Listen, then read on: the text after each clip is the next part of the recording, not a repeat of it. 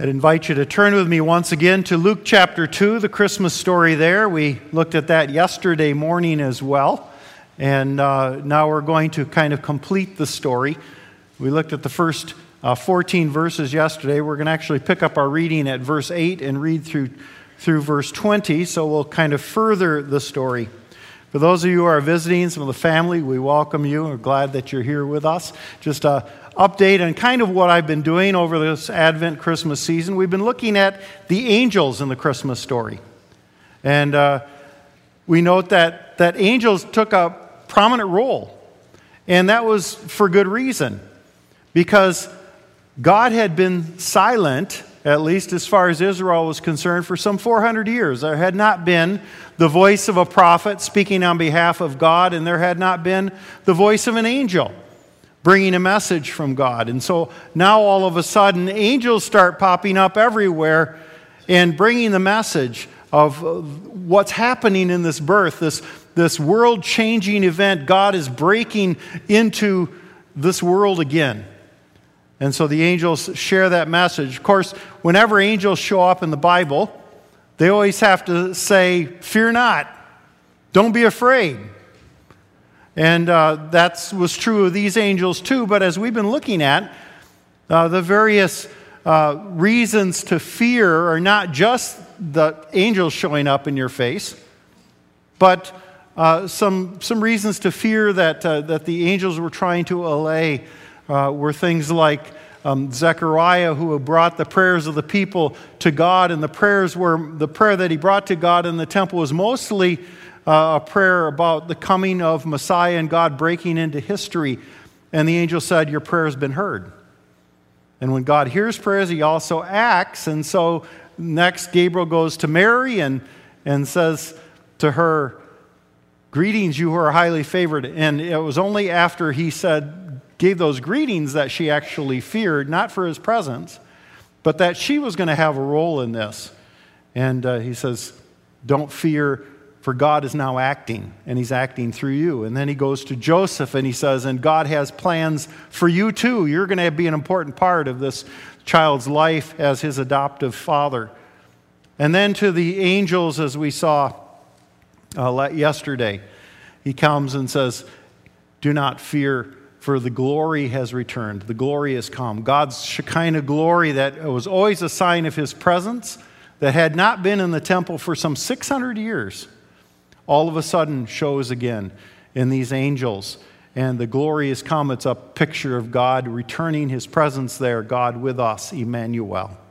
So that's what we've been looking at. And now we're going to kind of look at, how do we respond to all of that? How do we respond to these messages of the angel, these fears that they're trying to allay for us, for Israel, for the various people in the Christmas story? And so that's our focus this morning. How do we respond to Christmas? So let's read, starting at Luke 2, verse 8. "And there were shepherds living out in the fields nearby, keeping watch over their flocks at night. An angel of the Lord appeared to them, and the glory of the Lord shone around them, and they were terrified. But the angel said to them, 'Do not be afraid. I bring you good news that will cause great joy for all the people. Today in the town of David, a Savior has been born to you. He is the Messiah, the Lord. This will be a sign to you. You'll find a baby wrapped in cloths and lying in a manger.' Suddenly a great company of the heavenly host appeared with the angel, praising God and saying, 'Glory to God in the highest heaven, and on earth peace to those on whom his favor rests.' When the angels had left them and gone into heaven, the shepherds said to one another, 'Let's go to Bethlehem and see this thing that has happened, which the Lord has told us about.' So they hurried off and found Mary and Joseph and the baby who was lying in the manger. When they had seen him, they spread the word concerning what had been told them about this child. And all who heard it were amazed at what the shepherds said to them. But Mary treasured up all these things and pondered them in her heart. The shepherds returned, glorifying and praising God for all the things they had heard and seen, which were just as they had been told." Would you join me in prayer? Father God, we thank you again for this Christmas story, and that it's not just a story, that it's reality, that it happened and it has an effect on our daily lives. not to mention our eternal lives. And so help us this morning as we reflect on some of the characters in the story and how they responded, to understand how we need to respond this Christmas and in the new year. We pray it in Jesus' name. Amen. So as I said, this Christmas season, we've been focusing on the stories of Jesus' birth by noting the presence of angels. Angels have kind of always been part of Christmas because they are so prominent in the birth narratives. And so maybe our Christmas cards or figurines of angels portray maybe a nice, sleek-looking angel with blonde hair. Or perhaps they portray cute, chubby little cherubs with rosy cheeks. But if that's what angels look like, why does their every appearance come with the assurance, "Fear not"? The angel figurines in our home are rather benign, certainly not creatures that would evoke terror at their appearance. But what if Luke is right that they are really, as he says, a great company of the heavenly host, the Roman word for army, a platoon of fearsome warriors deployed by a mighty God, dazzling with blinding glory of being in his presence? Would we dare top our Christmas tree with one of those creatures? Now, this fear typified the encounters of Zechariah, Mary, Joseph, and the shepherds that they had with angels. But, we live in the 21st century. I mean, we know better than to look for angels, right? Frederick Buechner, in his book Wishful Thinking, wrote, "Sleight of hand magic is based on the demonstrable fact that, as a rule, people only see what they expect to see. Angels are powerful spirits whom God sends into the world to wish us well. Since we don't expect to see them, we don't. An angel spreads his glittering wings over us and we say things like, 'It was one of those days that made you feel good just to be alive.' Or, 'I had a hunch everything was going to turn out all right.' Or, 'I don't know where I ever found the courage.'" End quote. But what if angels are actually visible around us, even though we might not notice them or call them by that name? What if, in fact, we are called to be angels? From the beginning of his gospel, one of Luke's concerns for Theophilus, to whom his book is dedicated, and the rest of his audience, is that they understand what it looks like to be a believer in Jesus the Messiah. And Luke has presented us with numerous models of faith in the Christmas story. But here we're given 3 responses to Jesus' birth. 2 new groups, and one that we've already seen her response initially, and that is Mary and her evolving faith. So let's look at these 3 responses and ask ourselves, what is our response this Christmas? What will be our response into the new year? After the glorious sound and light show is over and the angels return to heaven, a response to this world-changing announcement and its implications is called for. First, from the shepherds, who I'm going to call the angelic shepherds. Kind of interesting picture emerges from a word that appears 3 times, the Greek word rhema. It's not very obvious in the passage if you're reading it in English because it is translated variously as thing or word, or sometimes just not even translated at all and just kind of understood. The word itself can mean both word and deed, and it seems to reflect the fact that it's a deed that speaks. A deed that speaks. Something that must be both seen and heard. And there's indeed an interplay of seeing and hearing in this last scene of the Christmas story. The shepherds have heard about this child from the angels, but they have yet to see him in the flesh. The parents, on the other hand, have experienced the birth and seen the newborn child, but have yet to have heard the implications of his birth. So as the two parties converge around the manger, their understanding is deepened and their response is heightened by what the other has seen and heard. How do they respond? Well, the shepherds, like Mary earlier, go with haste. It says they hurried off. Now understand that doesn't mean that they were pulling up their robes and running at a fast pace. It's Luke's way throughout the Christmas story and throughout the gospel to show immediate obedience. Immediate obedience. They obeyed with haste. And faith. Because this is a word from the Lord. So if we look at the shepherds as a model for us, it's that the shepherds respond with simple faith, believing what God has told them through his angel messengers, and with immediate obedience. Simple faith and immediate obedience. Luke seems to be saying that's what a believer should look like. In a world in which God sometimes seems absent or silent, when the Caesars of this world and the Herods of this world seem to be in charge, can we live with the simple faith that Jesus is Lord and act with immediate obedience to him? Now, the shepherd's response actually comes out in two different places. It sandwiches the response of Mary and the people in between. After they see the child, their initial faith and obedience blossoms then into worship and witness. Worship and witness. In a sense, the shepherds become angels themselves. After all, the word angel literally means messenger. A messenger on behalf of God.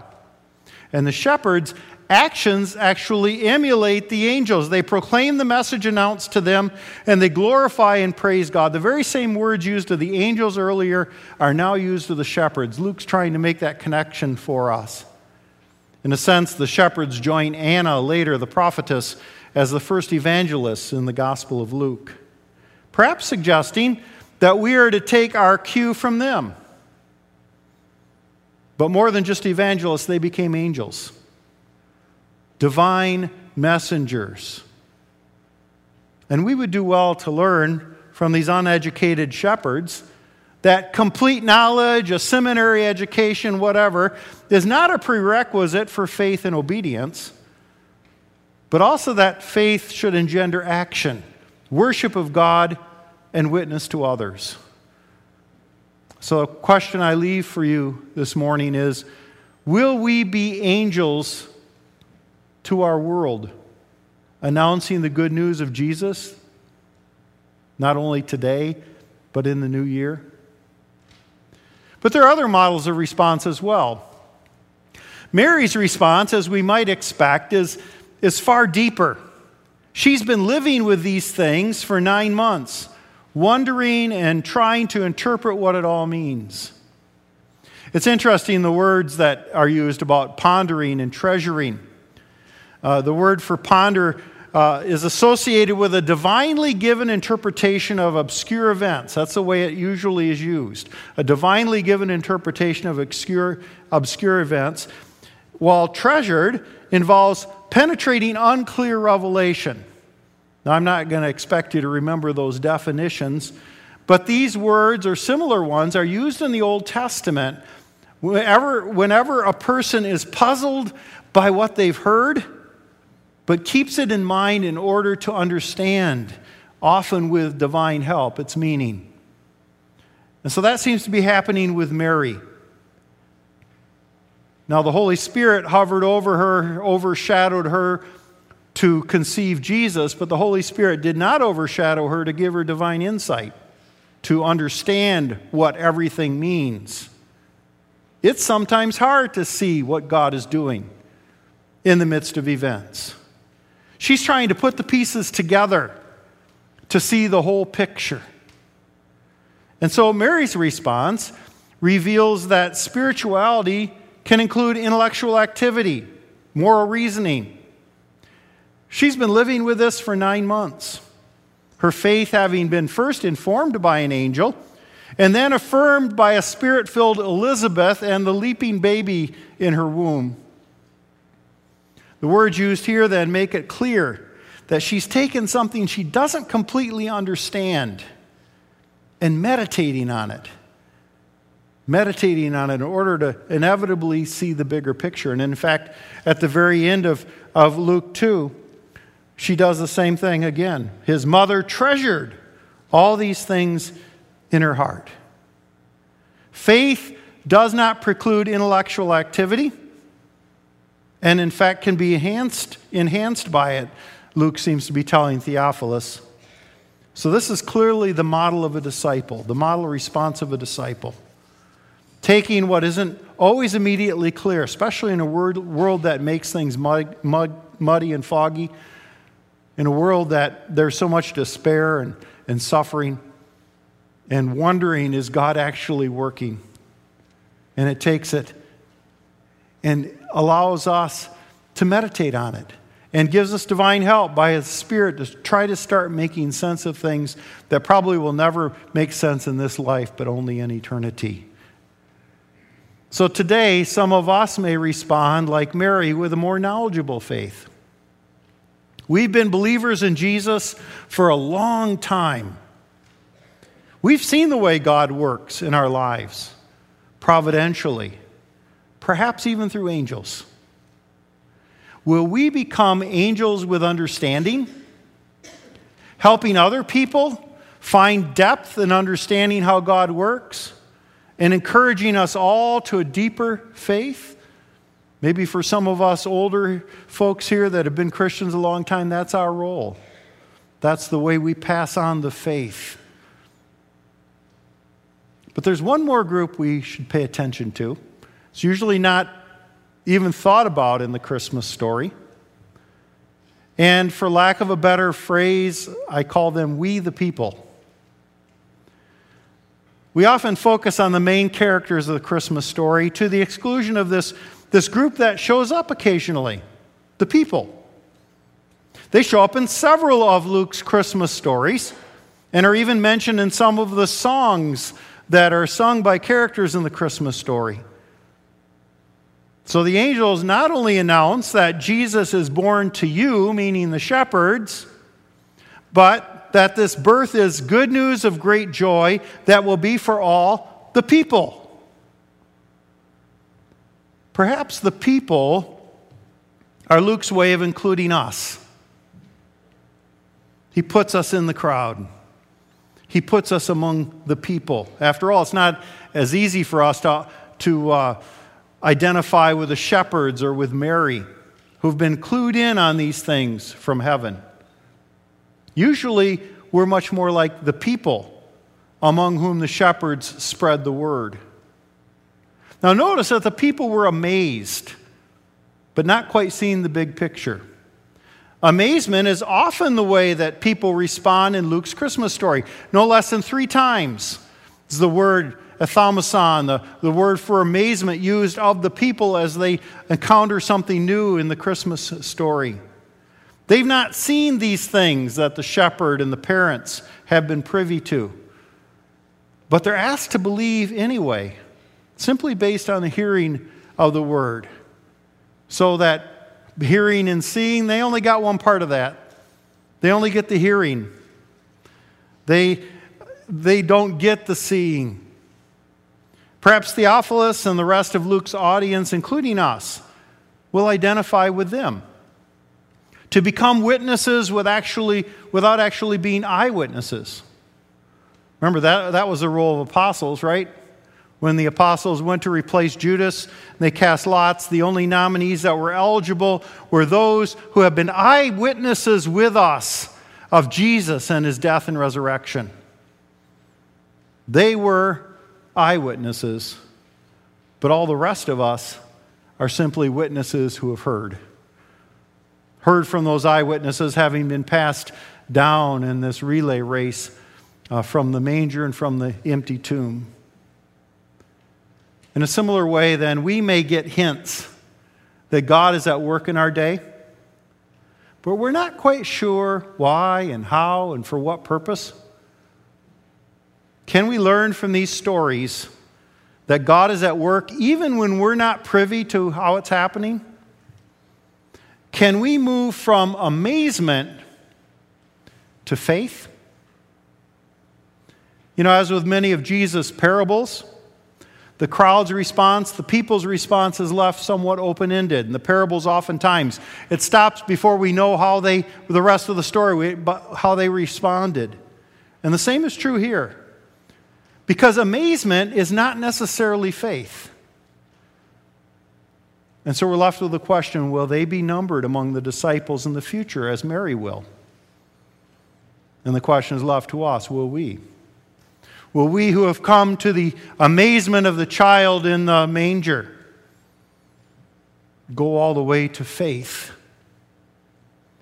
So that first Christmas, different people responded to the good news in different ways.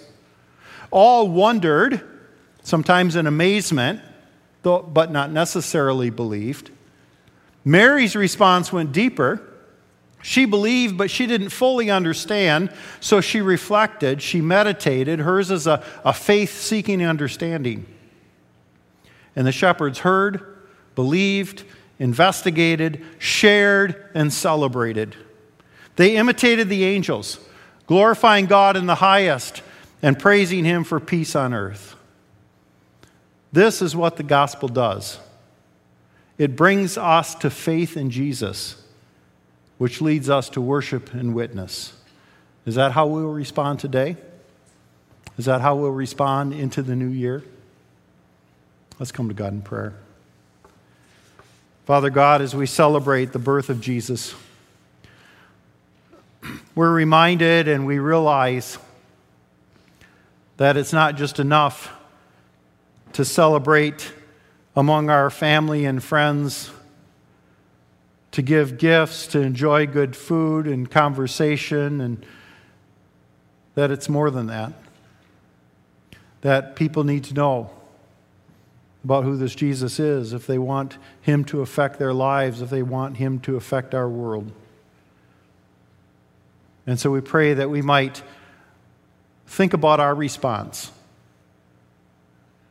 to the babe born in the manger, to the suffering servant hanging on a cross, to the glorified Lord having been raised and ascended and seated at the right hand of the Father, ruling the world.